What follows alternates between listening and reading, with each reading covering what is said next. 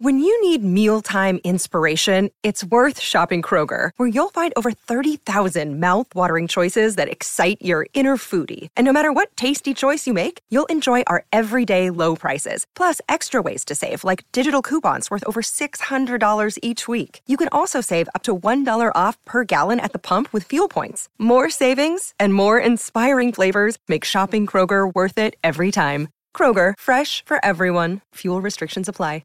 Injured at work in a motor vehicle accident or had a fall in a public space? Speak to Your Claim Lawyers, a no-win, no-fee personal injury claims law firm that specialises in maximising compensation claims for injured people. Call 1-800-YOUR-CLAIM or yourclaimlawyers.com.au.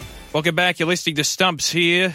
Damian Watson and Bryce McGain with you on your dedicated cricket show. Well, we're in the midst of a watershed summer of Australian women's cricket, with Season 5 of the WBBL just completed in a standalone summer for that competition, along with a home T20 World Cup campaign on the horizon. David Hemp is the head coach of the Melbourne Stars WBBL team, and he joins us to reflect on the WBBL season and outline what lies ahead in women's cricket. Thanks very much for your time, David. No problem, Darren. Hope things are well. Oh, they absolutely are. The Melbourne Stars finished on the bottom of the table with 2 wins this WBBL season, but you did orchestrate a couple of upsets against the Renegades and, of course, the Perth Scorchers when both were really fervently chasing final spots. How did you analyse the season as a whole from a Stars perspective? Oh, yeah, obviously, results-wise, very, very, very disappointing. I think you can't hide from that. Performance-wise, as you say, there were a couple of very good performances, team wins and individual performances within those wins. Look, 5 or 6 of those games, we found ourselves in really good positions. We just couldn't get over the line, unfortunately. But overall, two wins was very disappointing. Hemby, you have a great group of young girls, and it seemed like you're really focusing on giving them the best opportunity for the future. Hi, Bryce. Yeah, it was a bit of that was due to injuries and lack of availability. We had, certainly from the bowling department, we found ourselves in a situation where with people coming into tournament with niggles and with limited loads that were available. So, on one hand, we were forced a little bit, but on the other hand, once we got 6 or 7 games in, when we were in a difficult position to qualify, we said, well, we're going to give these young players an opportunity. So Annabelle Sutherland, Tess Flintoff, and a girl called Maddie Penner, who's actually from the ACT, from a bowling perspective, with 3 youngsters that really impressed.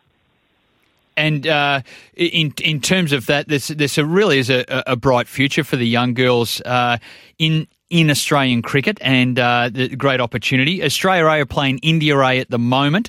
That game is just wrapped up in Brisbane, and you'll be happy to know a couple of the Victorian girls doing particularly well. Molly Strano, who is the leading wicket taker in WBBL history, she'd taken 3 wickets, and Annabelle Sutherland in the wickets as well.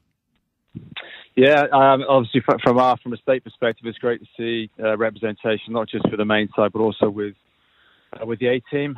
We have, as you said, Annabelle and Molly there at the moment. They had a good day today. Annabelle not so much with the bat, but it's good to see amongst the wickets. And that'll be good. So that's now set up nicely. Obviously at 1-1 going into the last one before the T20 start next week.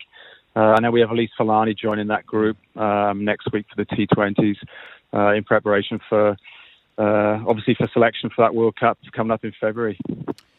Speaking with David Hemp, the head coach of the Melbourne Stars WBBL team. You mentioned that name, Elise Falani, of course, the skipper of the Stars this past season. We see her on TV, very, very knowledgeable, and is probably depicted as a lovable larrikin as well. How did you analyse her performance as a skipper and her leadership capabilities? Yeah, again, extremely experienced in terms of a player. Reasonably, probably solid performance. 344 runs across the tournament, Big Bash tournament. Strike rate was a little bit under what you'd expect for a player of her capability, so just over 100, about 100, 102, 103, if I remember correctly. So, look, she'll be disappointed with that return, because she's certainly good enough to push the 450, 500 mark with the bat, certainly at a better click. So, look, overall, from a leadership captaincy, yes, she's learning that. She has captained the Perth Scorchers side. At times was really good, really proactive and made some good decisions. But it's difficult when you're under the pump and your side's losing. It can become quite a challenging time. But so in the end, she finished well with the bat. She got better obviously as the competition went on. But certainly, we're looking forward to her driving her game and everyone else's game forward. How did you analyse the competition itself, David? The WBBL in a standalone slot this summer. The TV ratings were very good. Indeed, the second semi-final on the Saturday last week on the secondary TV channel outrated the Australian Open men's golf tournament on the main channel. So that's a real boon for women's cricket with the T20 World Cup coming up for women's cricket. How do you analyse the growth of the competition and indeed women's cricket in this country? Oh yeah, look, for me, I think it's been fantastic. I think the BBL and that initiative by Cricket Australia 5 years ago now was the best thing that could have happened. I think from a media perspective, there's obviously more interest now, which has been reflected in the way the girls are playing the game. So they've been challenged because of ex-players and commentators making comment on how they're playing the game, how they look, etc. And I think that's driven the standard, which has been great. I think you're seeing not just the skill level for me has always been there, but I think you're seeing a higher execution of that skill level.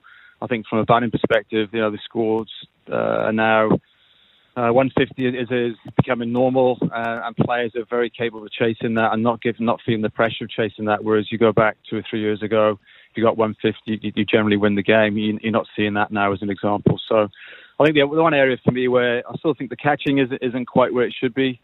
I think there's too many straightforward chances that are missed, but the ground fielding and the diving stop, the pace on the throws and the batting has certainly seen a massive shift forward, which is great to see. Yeah, there's no doubt about that. The rising standard all the way through, and I guess it comes down to the professionalism of the girls and how hard they work, but also the teams that work around them, and coaches like yourself who are completely dedicated to the growth of others is fantastic.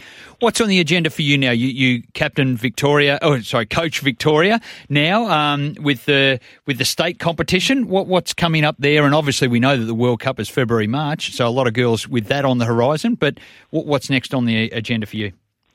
Yeah, for us, so we had half the squad back in. I would say half. It was actually half 10 in this week. We back to the full complement this week coming. So we get the Cricket Australia players back in. We're giving them an extra bit of time off, and obviously we've got these 18 players away as well. So we'll practice 4 sessions this week as a group. And then we get into a 10-day break over Christmas, returning on the 3rd of January for 2 games against Western Australia on the 7th and 9th at the Junction Oval. So preparing for that.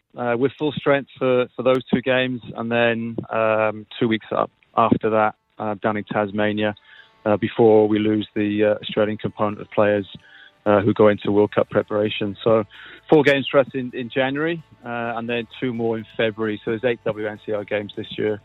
I'm sitting 1-1 at the moment, so certainly these 4 games in January are pretty big, and if we can win all those 4, that should hopefully set us up nicely for those games in February. David, really appreciate your time on Stumps. All the best for the months ahead, and thanks again. That's brilliant. Thanks so much, Damien. Cheers, Bryce. Thanks, Hempy. Good on you. David Hemp, the Melbourne Stars WBBL coach there. Always great insight, Bryce. Great insight from your good self. Hey, it's Kaylee Cuoco for Priceline. Ready to go to your happy place for a happy price? Well, why didn't you say so? Just download the Priceline app right now and save up to 60% on hotels. So whether it's Cousin Kevin's Kazoo Concert in Kansas City, go Kevin, or Becky's Bachelorette Bash in Bermuda, you never have to miss a trip ever again. So download the Priceline app today. Your savings are waiting. Go to your happy place for a happy price. Go to your happy price, Priceline. It is indeed. Our show wraps up, but Australia batting again in the test, and we look forward to what lies ahead. Indeed. Hopefully we get a nice contest too. This has been Stumps. Damien Watson and Bryce McGain with you. G'day, Mike Hussey here, but you can call me Mr. Supercoach. KFC Supercoach BBL is back and there's 25 grand up for grabs. So what are you waiting for? Play today at supercoach.com.au. T's and C's apply. New South Wales authorisation number TP/01005. Want to witness the world's biggest football game? Head to iCanWin.com.au, predict Australia's score with a crystal ball, and it could be you and a friend at the FIFA World Cup Qatar 2022 semi-finals, all thanks to McDonald's. Maccas, together and loving it. T&Cs apply.